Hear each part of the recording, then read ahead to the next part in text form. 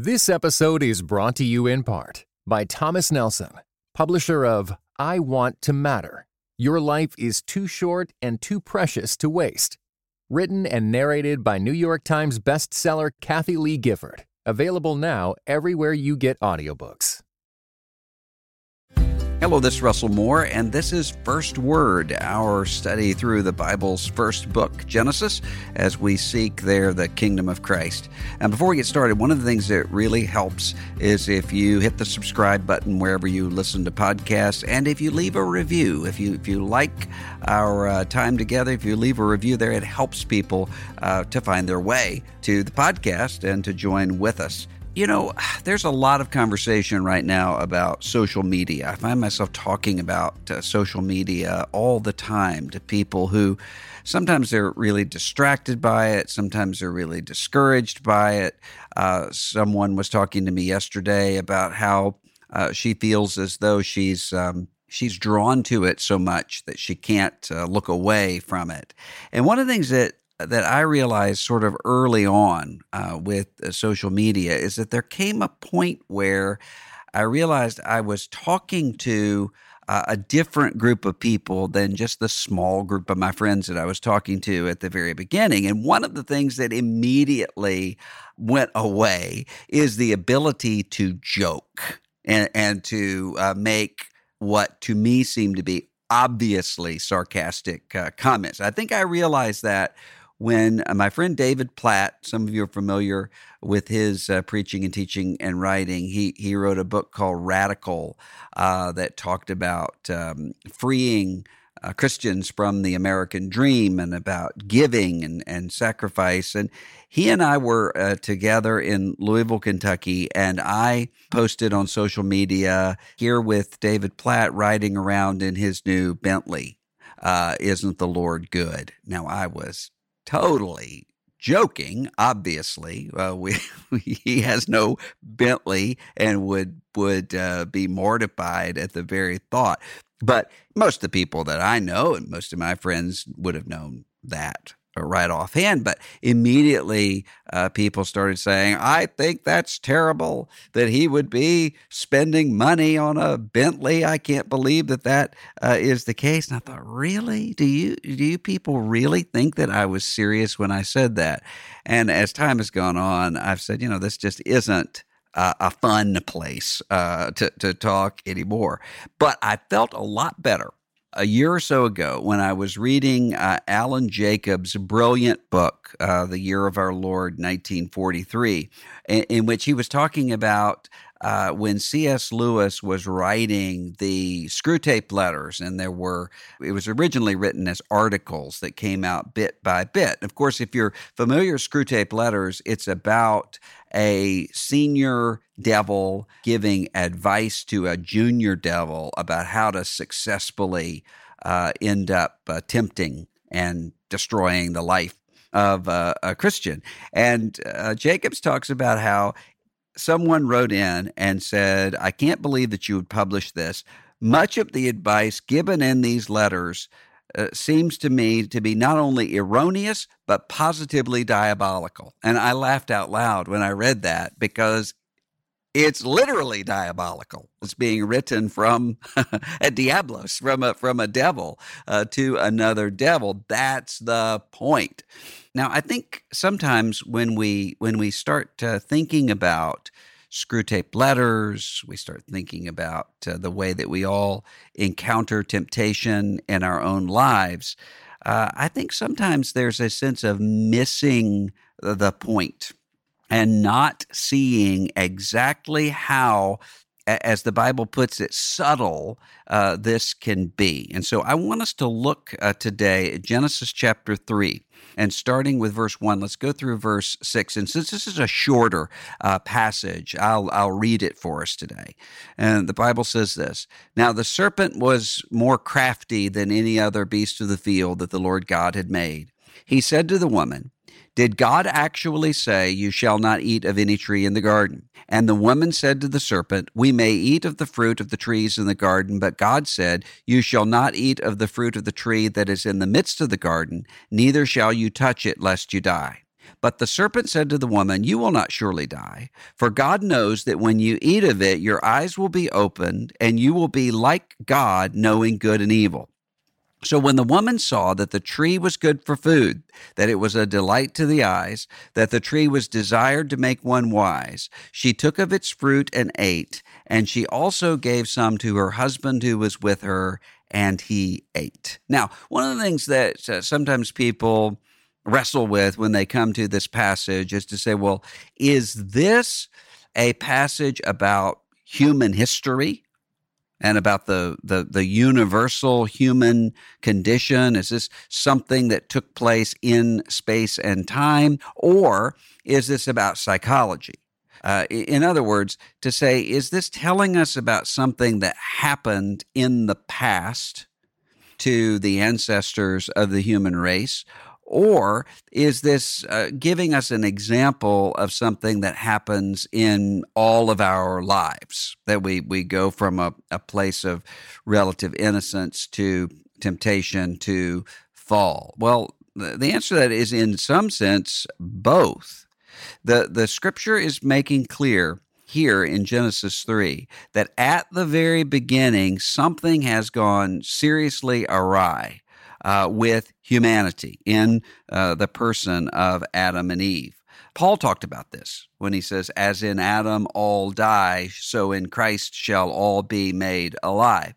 But the scripture also makes clear that this is a pattern that is repeated in the life of every person except one since Adam, every human person but one since Adam. And that repeated cycle shows up in 2 Corinthians 11:3, where Paul writes to that church and says, "As the serpent deceived Eve by his cunning, I'm afraid that your thoughts will be led astray from a sincere and pure devotion to Christ." So this happened in the beginning, and this continues to manifest itself in every human life. So the question is, how then? I think that you can see in what God has revealed about what took place in this moment, what sometimes people refer to as the original sin or the ancestral sin, how the process of temptation works, not just historically, but also how it works in your life. What are the steps that are involved here? And what I would suggest to you is there are really three questions that are being posed here in this text. And all three of those questions are biblically crucial to understanding what's taking place in terms of temptation. And so let's sort of work through each of those questions. The first one, I would say, is, who are you? That's the question. And it has to do with the issue of identity. And so think about how this starts. It starts with this description of the serpent. Serpent is more crafty than any other beast of the field that the Lord God had made. We'll come to that in a second. But he's speaking to the woman. Now, remember, we talked about last time, if you come through Genesis 1 and Genesis 2, God creating humanity, male and female, in his own image. And remember the charge that he is giving, not just to the man, but to the man and to the woman, which is to say, I'm putting all things under your feet, including everything that creeps along the ground, everything that flies through the air, everything that swims in the waters. He has said this about her and about Adam, about both of them together. And then a serpent comes, with which the scripture is really clear to say is a creation. This is a beast of the field, so not in the same category as the man and the woman, that the Lord God had made. So this is not a god. This is not some opposing force in the universe. This is a creature. Now, there are some people who would suggest, well, the serpent here is not referring to Satan, the imagery of the devil that we'll have later on in the Bible. It's not the same thing, they will say, because we don't see Satan spoken of until much later in the biblical canon. You don't have the devil talked about that much in the Old Testament, although you do some. And so they would say this is not the devil. I reject that argument. I think that the way that Paul uses that serpent language that we talked about a little bit earlier, the way that Revelation uses the reptile imagery, the dragon imagery, along with the imagery of Leviathan that we see elsewhere in Scripture, I think that the serpent here is a manifestation of the devil. And I think it's really important to see the way that, if that's the case, the way that you have a merging here of the angelic order, the fallen angelic order. We see later on, Jesus says, I saw Satan fall like lightning from heaven. The fallen angelic order that was meant to be a minister, Book of Hebrews says, to humanity, to be a servant of humanity, and the animal order, the beast of the field. This dark presence is inhabiting a beast of the field. Now, Leon Cass is a philosopher who wrote what I think I've referenced it here before, I think is the most fascinating commentary on Genesis that I have ever read. And he would not agree with me on the devil as the serpent. But what he would say is that it's interesting the way that the serpent here is spoken of as a beast of the field, which means that this would have been included in those that are rejected. In Genesis 2, remember, all of the beasts of the field, Adam surveyed them all and named them all, and none were found to be a helpmate or a companion to him. And so Cass says this is telling you that what Adam needed was not just rationality. Serpent here is rational, not just communication. Serpent is able to communicate, that there's something more to companionship and communion there.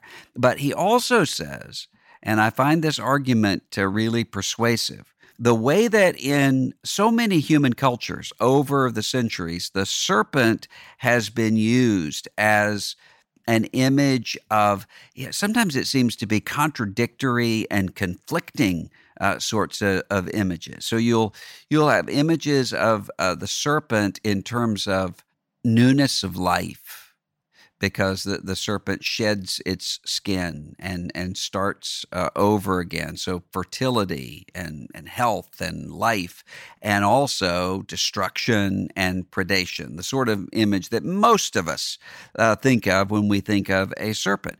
And what Cass argues is this. He says that the serpent is uniquely a manifestation of those things because it has both, as he puts it, veracity and hyper-rationality. Now, let's think about that for a minute. Cass says, the serpent is, and this is a quote from him, the serpent is a mobile digestive tract that swallows its prey whole, and in this sense, the serpent stands for pure appetite. At the same time, the serpent is cold, steely-eyed, and unblinking, and in this respect, he is the image of pure attentiveness and icy calculation. I remember the first time that I read that in Cass, and I thought to myself, there really is something to that, and that's one of the reasons why, for many people, not for all people, I know there are some people who keep snakes in their house as pets. I can't imagine that. But there are people who do that, and maybe some of you do that. But for many people, part of the repulsion that we feel toward snakes is not just the sense that they can harm us, but those two things. There's a wildness to the snake, and there also seems to be a coolness, a coldness to the snake at the same time, rationality and appetite. So you can see that showing up elsewhere in Scripture. So think of, for instance, when Jesus says, you are to be wise as serpents, but harmless as doves. Think about the way that Scripture speaks of the dragon, this reptilian figure seeking to devour. So appetite. So the devil here is manifesting himself in this creature that we have come to know as being both of those two things. And both of them are important because you have rationality. The serpent is more cunning, or as the old King James would put it, more subtle than any of the other beasts of the field.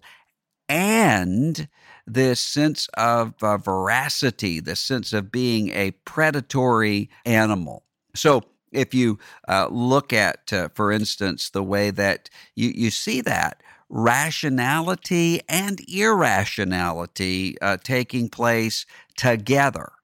You can see that in, for instance, the way that Scripture will talk about the plans and think of Ephesians 6, the war plans of the devil and the way that he seeks to kill and to destroy. There's a genius and a brilliance and an intelligence in a dark way to all of that. But also think of the irrationality. I mean, Revelation chapter 12 says that the devil rages all the more because he knows his time is short. That's an irrational, animalistic sort of way of responding, rather than if someone knows my ultimate end is going to be judgment and condemnation, and still is raging all the more, knowing that he is going to be defeated. Well, that shows up then in the way that human beings in sin image that evil.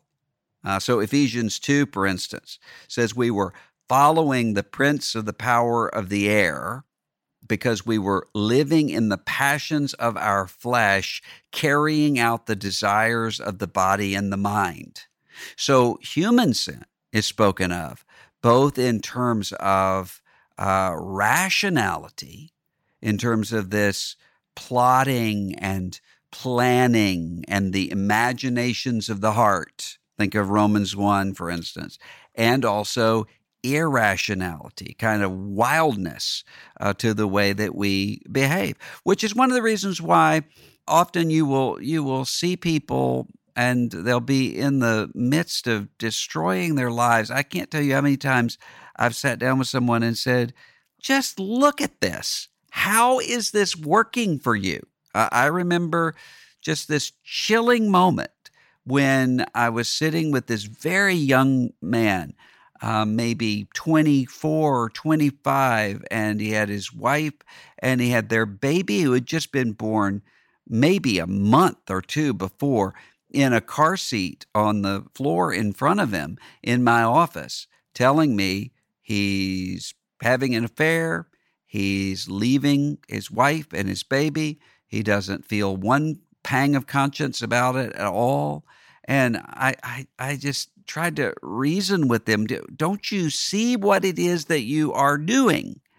And of course, there's a sense in which sin clouds the mind. We don't see that. We don't recognize that. There's a kind of irrationality and wildness to it. But then also you see manifestations of human evil that are cool and hyper-rational. I mean, think of the surprise that came to so many people when they saw, for instance, the rise of Adolf Hitler's Nazi Reich. And so many people were so surprised by that because they said these aren't uncivilized people. You know, the expectation that culture and civilization and learning and education would free you from the baser instincts. And they saw people who could talk about philosophy and who could listen to Wagner operas, and they were carrying out the most horrific and barbaric and bloodthirsty and evil regime that the world has ever seen. Well, it's because the way that God has designed us is to receive revelation, not just the reason, but through imagination and affection and worship. We're whole human beings. And so the path to temptation can move us away from God either by taking us in a direction of coldness, a really cerebral sort of response to God, or in a direction of hotness, sort of being compelled by the passions, or feeling as though one is being compelled by the passions. And so if you think about how that works in every human life, this is showing up here. And the first question that is being asked is, who are you? That shows up in the fact the serpent is addressing and speaking to the woman. So what's happening here is that the serpent is asking the woman to see herself in two ways, two contradictory ways. But both of those ways are not actually who she is created to be. He wants her to see herself as a beast, as an animal, because she has dominion over him, according to the decree of God, but he is acting as though he has dominion over her. And of course, ultimately takes dominion over her. He wants her to see herself as an appetite, functioning by instinct, rather than as an image bearer directed by the Word of God. So he wants her to see herself as less than what she's created to be. And then he turns around and wants her to see herself as more than what she's created to be. So on the one hand, an animal, and on the other hand, as a goddess. You will be able to distinguish good from evil, and you will be as God, or some translations would say as gods, as gods, Adam and Eve. You will transcend your human limits. Now, if you think about that language of good and evil and the tree of the knowledge of good and evil, what does that mean? Well, think about the way that the Scripture speaks of this, often in terms of maturity. The child, before he learns good from evil. And I think what's really important is 1 Kings chapter 3, where Solomon is named king in the place of his father David.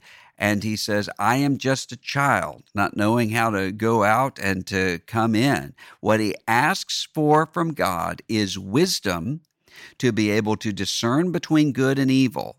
For what reason? So that he can rule and so that he can govern the people of Israel.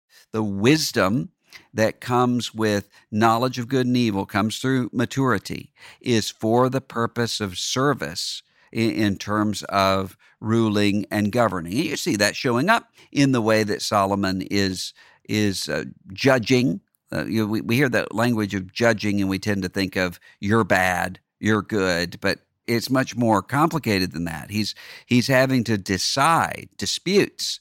So the two women, for instance, that come before him, and one of them rolled over and accidentally killed her baby in the night, and she takes the other's baby. Solomon has the wisdom. He knows enough about maternal instinct, and he knows enough about human connection to know what sorts of questions to ask to be able to discern who is actually the mother and who is not. That's what the knowledge of good and evil is intended for, and it comes through God's revelation and through God's word, not through human autonomy. The human being is not the ultimate decider of good and evil. And so what the serpent is asking Eve, our mother, to do is to act as though she is free from the word of God and the revelation of God in order to decide her own timetable for maturity, to decide her own standards of what is good and evil, what is right and wrong, and to grasp. You think of Paul's language in Philippians. This is a different reality here, but the language would be similar to count equality with God, or at least the illusion of equality with God, as something to be grasped here. That's what the serpent is trying to have happen. Now, why this is important for you right now is because James is going to talk about this. Jesus' brother, James, in Jerusalem in the first century, is going to say the same dynamic is at work in temptation for all of us. Question of who are you? What's your identity? So in James 1, 9 through 11, for instance, he says, let the lowly exalt in his exaltation and the rich in his humiliation. So in other words, to say what he's going to go on to say later, don't you know that the poor have been chosen to be rich in faith and heirs of the kingdom? And don't you know that every rich person is going to die, is not going to be able to bring anything with him or her out of this world? And so if you're lowly, you recognize your exaltation. If you're living high, you recognize your humiliation. And why? Because God recognizes that egotism or despair both lead to the same place, and that is yielding to sin. If I think that I am more than what I am, a creature, then I'm going to think that the standards that God has given don't apply to me. And that's true. When I think of almost every person that I have seen destroyed by some temptation or another, whether it's economic or sexual or family or in the workplace or wherever it is, almost never is it somebody who doesn't know what's right and wrong. Instead, it's almost always somebody who thinks that those categories don't apply to that person. I'm above those limits. Or the same thing can happen for somebody who thinks too lowly of themselves. So somebody who will think, I'm just a collection of appetites. I don't have any choice but to act in this way. And I think we've all seen that with sexual temptation, probably more than anything else, just because of how wild that can be in terms of the passions. But it applies to everything else as well. I think of often a young woman who came to see me after I was preaching somewhere one time, and she said that she didn't want to get married or to have children. I said, well, that's fine. That's that. And I started talking about what the Apostle Paul talks about, a life given in devotion to Christ. And she said, no. She said, I don't want to marry or to have children because, and she started talking about all the people in her family who had died by suicide. And she said, I know that's going to happen to me, and I don't want my potential future children to ever have to live through what I lived through. And what I'd say is, well, that doesn't mean that because this has happened in your family, that you are predestined toward carrying that out yourself. Not at all. She was seeing herself in a state of despair, that there was no other alternative to her. And what she needed was a word from God to say, no, you are able by God's grace not to go in that direction. So despair can lead to that as well. So the question of who are you? That's the first step. The second question, I think, is what do you want? So the question of desire. So if you think of what's happening here is that the serpent is speaking to the woman, and she sees that the fruit of this tree of the knowledge of good and evil is good for food, a delight to the eyes, and able to make one wise. Now, think about this for a minute. This is not, at least at this stage, this is not someone who is saying, I want to be free from the tyranny of God, like John Milton's Satan or something. This is instead somebody who's looking at beauty, nourishment, self-advancement. None of these things are in and of themselves bad. As a matter of fact, all of these things are pronounced by God in Genesis 1 and 2 to be good in the way that they are created. So what the serpent wants to do is not to create something new. What he wants to do is to appeal to a good and created desire, but to twist it and to pull it in a different direction. So this is what, again, to go back to James, what he's talking about when he says, when you're being tempted, don't say, I'm being tempted by God, because God is not tempted by sin and he does not tempt other people. He said, instead, each one is lured away by his own desires. Now, this is not the same. The sort of desires that you and I have, that we're lured by, are not the same as would be the case here with this unfallen humanity that we see here in the first part of Genesis chapter 3. We're in a much worse shape because we are fallen creatures already, and so we want what we don't want to want. That shows up in different ways with different people, but we have desires that are themselves fallen and are twisted. What she has are desires that are created by God to be good, and Satan is twisting them and pulling them away. So, for instance, that desire for glory. I mean, this is one of the primary problems that human beings have. You can see it in any number of ways. The need for glory, and some people find that in terms of wanting applause or approval from people. Some people they want to find it in the safety of the herd. Some people find it by just identifying themselves with their achievements. It shows up in all sorts of different ways. Well, God has created us for glory in Christ, but what temptation does is to take that desire for glory and to twist it toward self-glory, to find it somewhere outside of Jesus Christ. And so what's happening is the serpent here is attempting to move her along.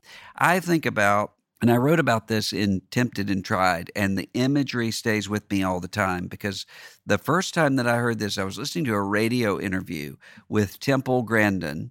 She's autistic. She's an agriculture, livestock specialist, scientist, and she invented a device that enabled people to slaughter cows with kindness. This is the way the radio segment put it. In other words, to take out all the unnecessary cruelty to the slaughtering of cattle, which, according to her, is exactly what the meat industry wanted. Because if you have an alarmed and stressed animal being slaughtered, then that's going to release stress hormones that's going to change the quality of the meat. So she created a system where you make sure that there's nothing that's going to be alarming to the cattle. And she said that can be something as simple as just having a coat that is left on a fence somewhere. Instead, you have a very uniform situation. You have very gentle curves that are going through until at the moment of slaughter, the cow is not alarmed at all, but is simply being lifted up and suddenly killed. Now, when she was talking about this, I was thinking, this is really exactly the sort of imagery that Scripture is using of temptation, that there's a gradual moving along. So if you think of, for instance, in Proverbs chapter 8, there's this picture of a father talking to his son about wrecking his life with adultery.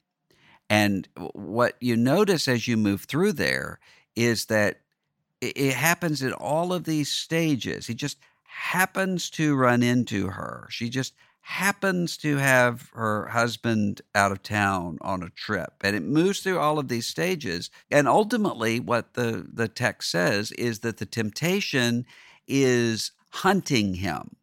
So there's an intelligence behind it that is not seeking to alarm him.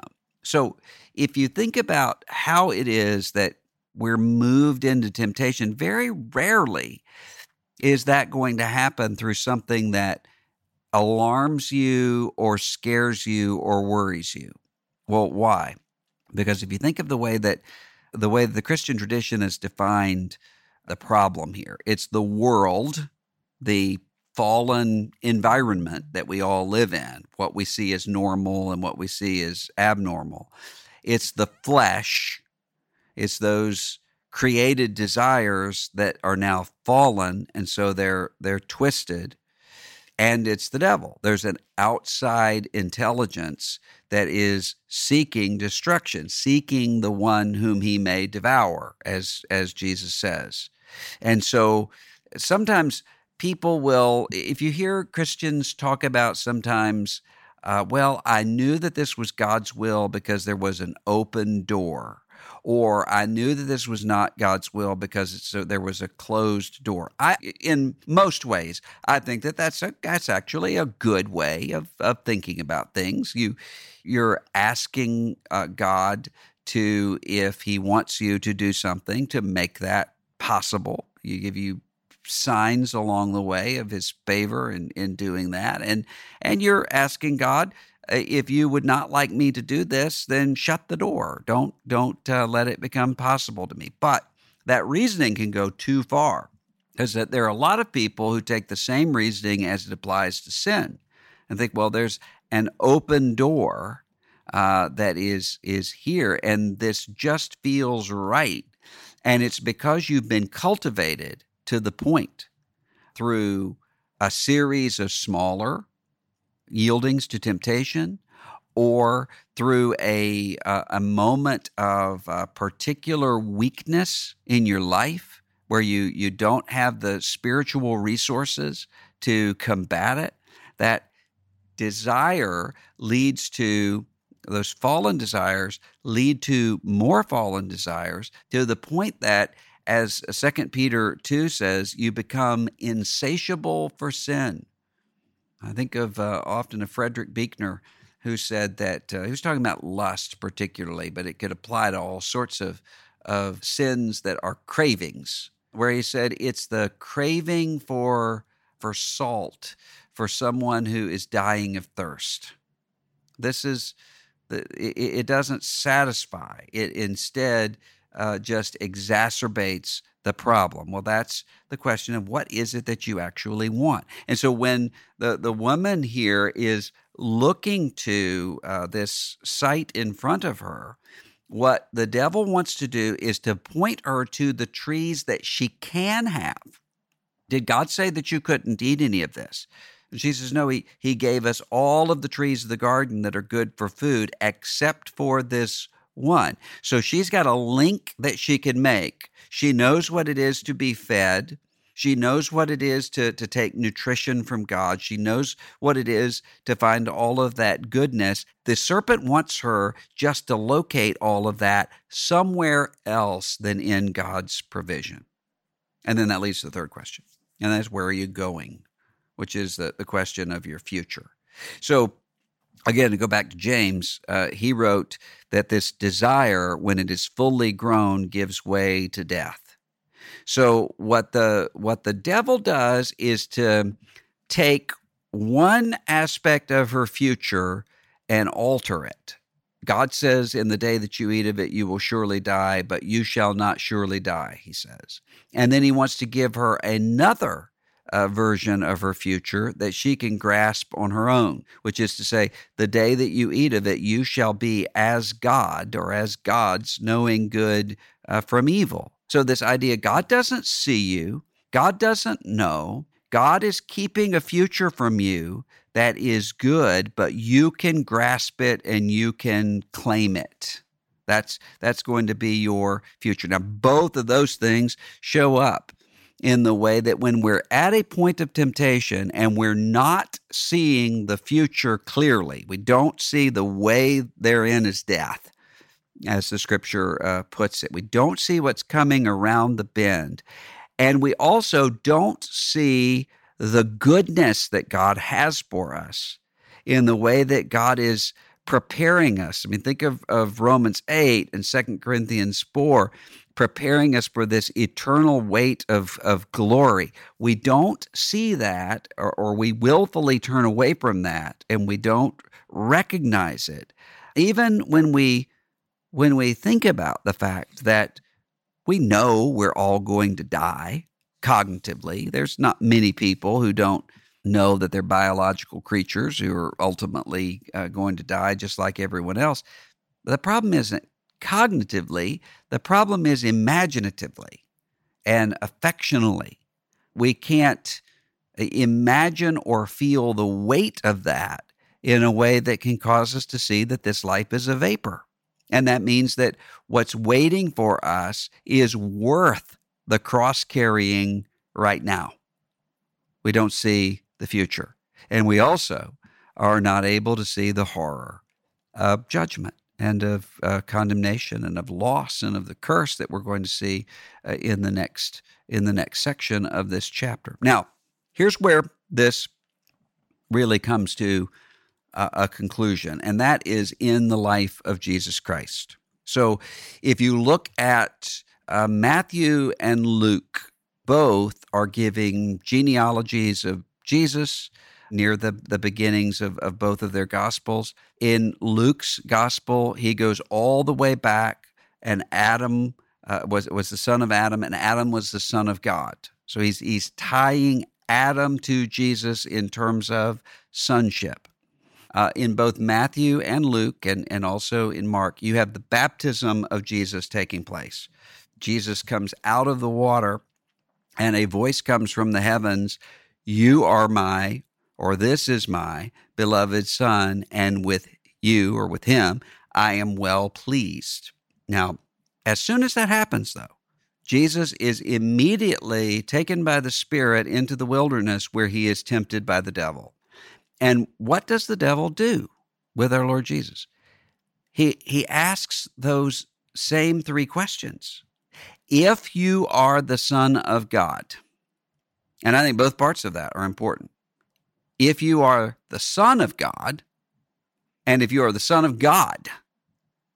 So he, like us, wants Jesus either to see himself as something less than the Son of God, that God has just declared him to be. He's questioning it with the if. Or to see himself as something other than the Son of God, who is on a mission here. He wants him to count in his humanity, to count equality with God as something to be grasped. Philippians chapter 2. So he's questioning his identity. Then he's appealing to desire. So if you think of those temptations that are there, none of those temptations that the devil is giving to Jesus are in and of themselves bad things. They are how you get there, but they're not in and of themselves bad things. Eating bread is a good thing. Jesus does it later. He's going to do it with us. He serves us bread every time we come together at the Lord's table. But Satan wants him to take that bread, to question whether or not God will feed him, question whether or not he can live by bread alone, but by every word that proceeds from the mouth of God, and to take it at the direction of the serpent. Throwing yourself off of a pinnacle of the temple doesn't sound like something that most of us are tempted by. But what is the fundamental issue there? It's a question of vindication, of being delivered by God and being seen publicly to be delivered by God. That's a good thing too. And ultimately, he cries out, the book of Hebrews says, with loud cries to the one who can deliver him from death, and he was heard. And ultimately, of course, every eye will see and every ear will hear this reality. But take it, force it, test the Lord your God, the devil says. And I will give to you all of the kingdoms of this world and their glory. Is it good for Jesus Christ to have all of the kingdoms of this world and his glory? Yes, and that's the end goal. The kingdoms of this world have become the kingdoms of our Lord and of his Christ. But the devil wants him to grasp that, to take that through Satanism, through worshiping and giving worship to the devil as though that's where this comes from. So what the devil is trying to do here is not just to tempt Jesus, but to adopt him, to say, I am your father, and I am the one to give you your inheritance. And he does the same thing for you, and he does the same thing for me.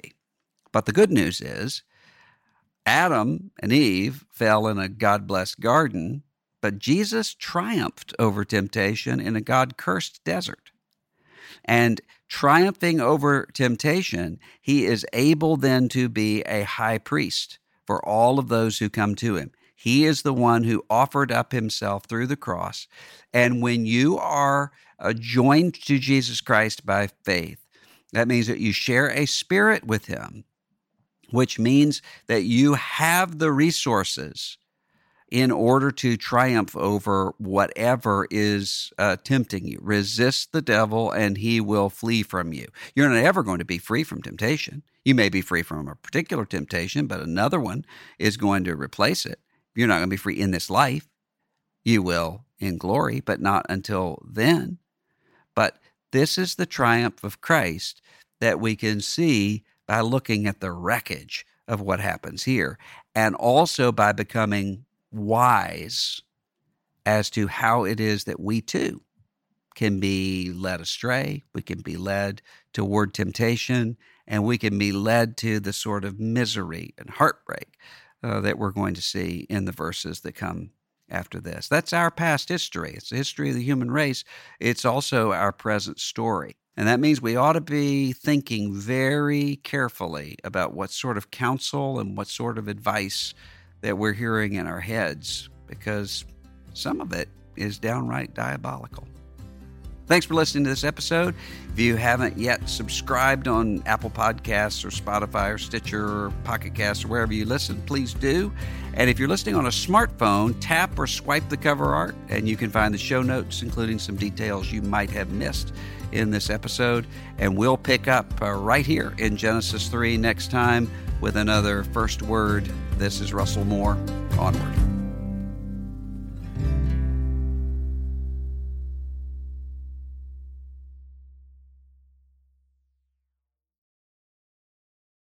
This episode was brought to you in part by the Table Podcast at Dallas Theological Seminary.